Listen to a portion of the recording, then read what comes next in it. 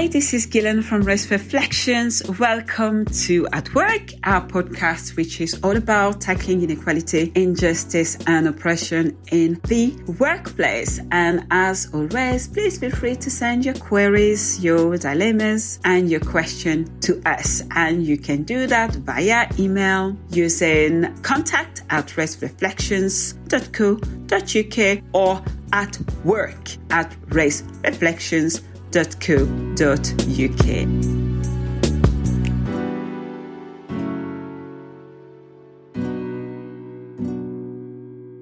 For today's episode, I've been asked to talk a little bit about our training, which we call Beyond Bias, and it is one of our most requested interventions. So I want to tell you a little bit about Beyond Bias. I want to tell you a little bit about the content, and I want to tell you a little bit about some of the learning objectives and how I think it is, I would say, the solution to tackling issues of inequality in the workplace. So when I say it is the solution, I am not suggesting for 1 second that one day course or even a week or a month course on inequality, injustice, and oppression is going to be all that you require to tackle inequality, injustice, and oppression in the workplace. Of course not, that would be silly. But what I am saying is that if you attend to the thinking, if you use some of the tools, some of the strategies that are presented to you in our course Beyond Bias, then you will be on your way to making a difference when it comes to the reproduction of inequality, injustice, and oppression.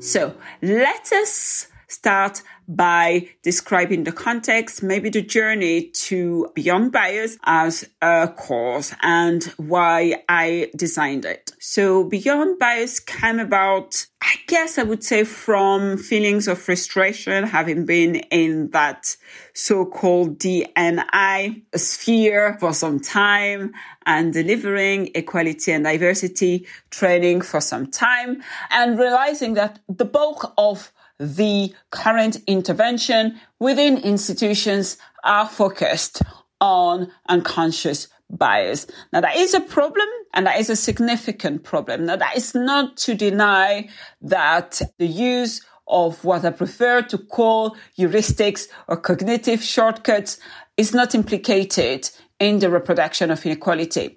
But nonetheless, a focus, an exclusive focus on micro level phenomena such as bias, such as prejudice, such as attitudes is not going to get us very far when it comes to equality. And indeed, it hasn't. So it has been weighing on my mind over the years as I have been seeing how unconscious bias became pretty much the default option within institutions to tackle inequality, injustice, and oppression.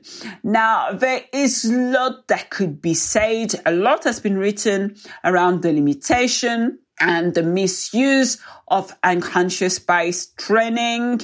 Some reviews have taken place in relation to the effectiveness and in relation to scrutinizing the relationship between unconscious bias / implicit bias and behavioral change. And the review are not that impressive, and a change has been really, really difficult to assess. And some of the empirical studies that exist really call into question the effectiveness of the intervention, even though, as I often say, not all interventions are the same, and some intervention might well be more effective than others.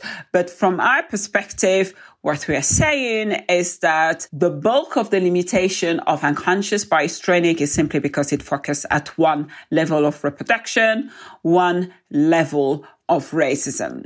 And so that is only ever going to take us so far, even if that level or the intervention that we focused on that level were effective. Lots of criticism around, particularly for more socially informed or more critically informed perspective. I'm not going to get into them. I mean, if that interests you, drop us an email and I might dedicate a podcast to that. I might write an article for Race Reflections on those. But what I do want to say, and that's quite important, is that I do not want people to start thinking that racism doesn't get reproduced either unconsciously, and I'm using quote unquote here, or via macro behaviors. That's important to not discount as well. Things are complex, and it's important that we remember that racism does get reproduced at every single level of communication, of interaction,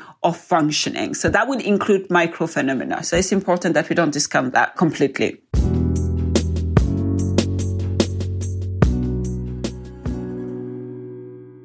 So, having told you a little bit about the reason why I designed Beyond Bias as an intervention, I want to tell you a little bit about the learning objectives. So there are maybe I would say 6 to 7 learning objectives. The course is a day long. Sometimes it is delivered over 2 half days, but nonetheless, it's a full day and it is full on. I mean, our style of training, our style of presenting is quite interactive anyway, so we draw people in. There's lots of reflection, some conversation, and people are really encouraged to engage with their head, but also with their heart and with their body. So that tends to be the way that we do our training and that we do our intervention. But nonetheless, it's still a fairly demanding course, I would say, intellectually and also emotionally. So our learning objectives for this course are, number 1, to explore the various definitions and conceptualization of racism that exist, right? We tend to, in this training, to take a more structural definition of racism, but we accept that there are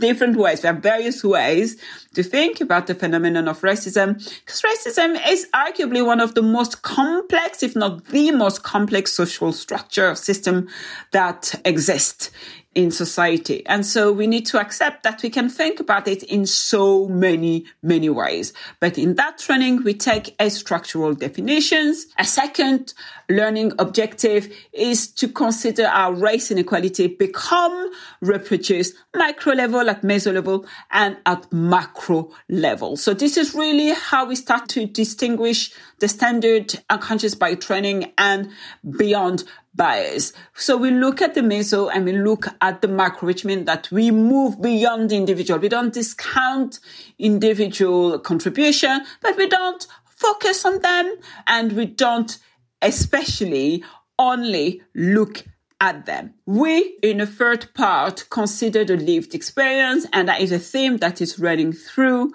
all of our training. We center the lived experience of marginalization, of exclusion, of inequality, injustice, and oppression. That is central to how we come to formulate those issues and how we intervene in the workplace and within institutions. Fourthly, we consider power as a vector of exclusion and marginalization, and again, of inequality, injustice, and oppression. That's really important. My own experience kind of shows that a lot of people in position of power, surprise, quite blind to the workings and operation of power, particularly people who make decisions around discriminations, around injustice within institutions and within social structures. They tend not to understand power. That is a significant problem, particularly when we are thinking around issues of evidence, around issues of truth, right?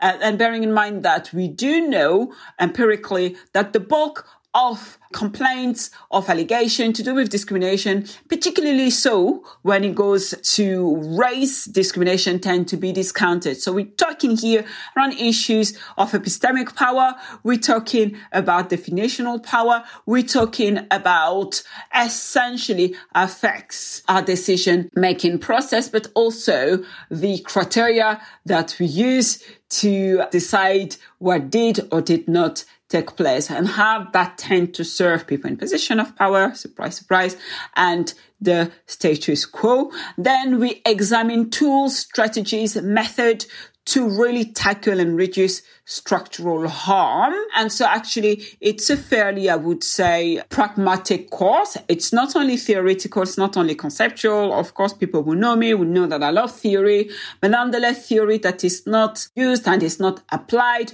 to the problem that we face every day, to me, it's a little bit masturbatory. And so I really have no interest in theory for theory's sake, right? We want to use theory to make a difference where you are at, and ideally to transform and to dismantle inequality.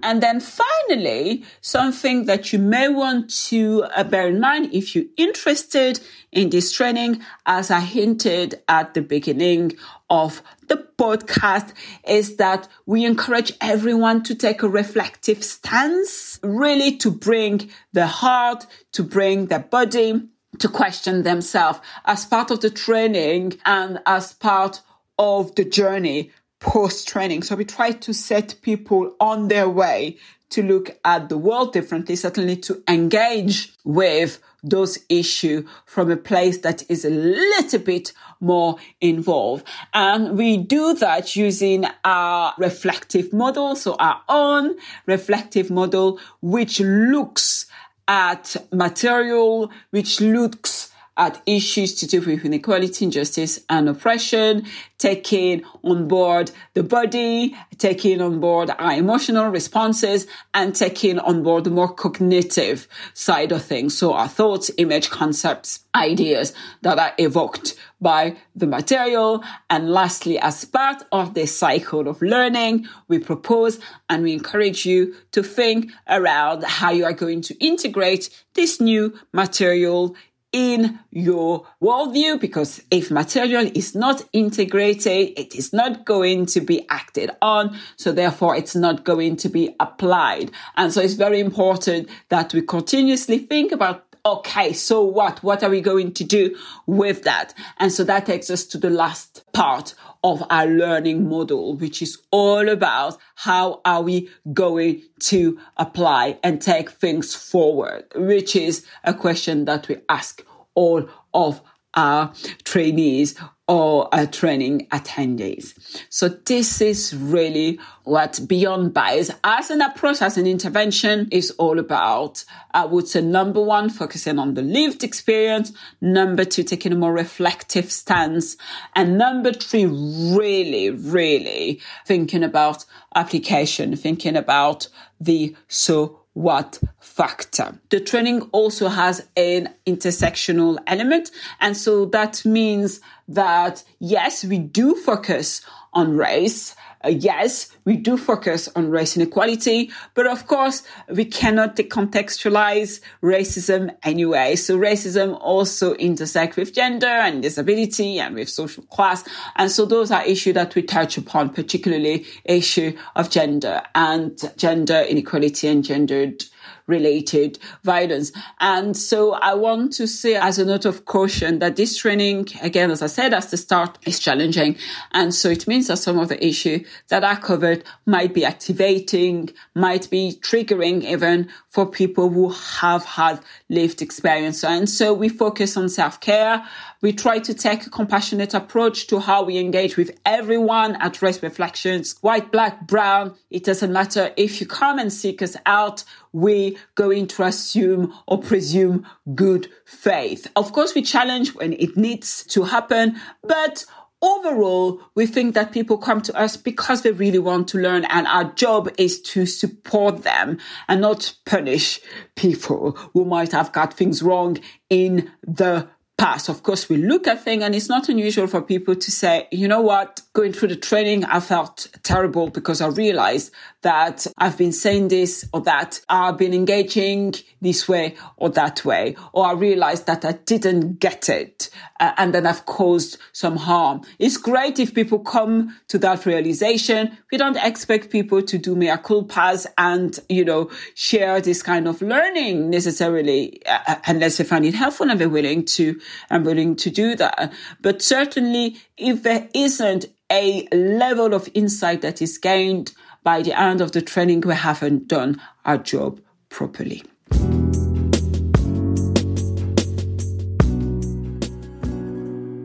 So how might we conclude this slightly unusual podcast, but it has been requested. I think there's a lot of people interested in our course, lots of people interested in our ideas. One thing that may be helpful to think about in relation to a solution, remember, at work is all about thinking about practical solutions.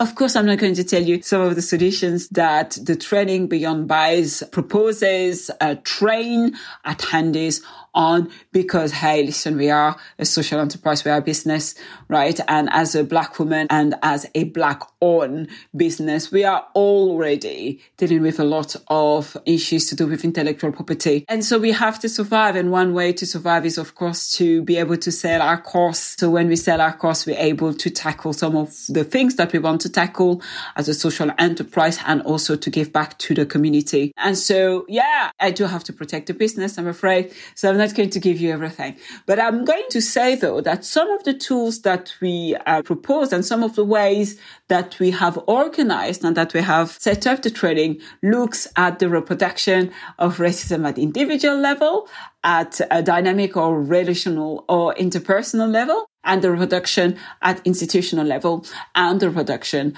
at a structural level. We could also go to think around more maybe ideological or even issues to do with collectives, ideo collective, unconscious, and things of that nature. We don't tend to go too much into that unless we are asked to. So essentially what I'm trying to say is that when we address the phenomenon, we take a multi-level approach. So therefore, some of the tools and strategies that we propose are multi-levels, and that very, very clearly set the training apart from a lot of the stuff that exists on the market, and most definitely apart from unconscious bias training. Okay, we have done it. An introduction to Beyond Bias, what the training is about, how it came about, what it covers, the approach, the models, the idea, and the multi-level solutions to issues of inequality, injustice, and oppression.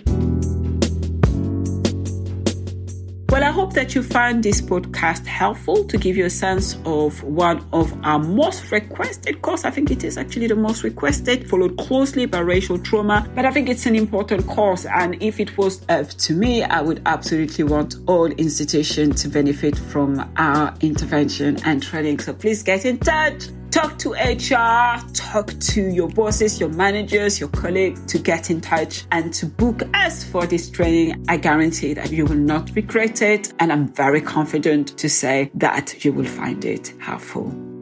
So this has been Ghislaine. Until next time, please take care.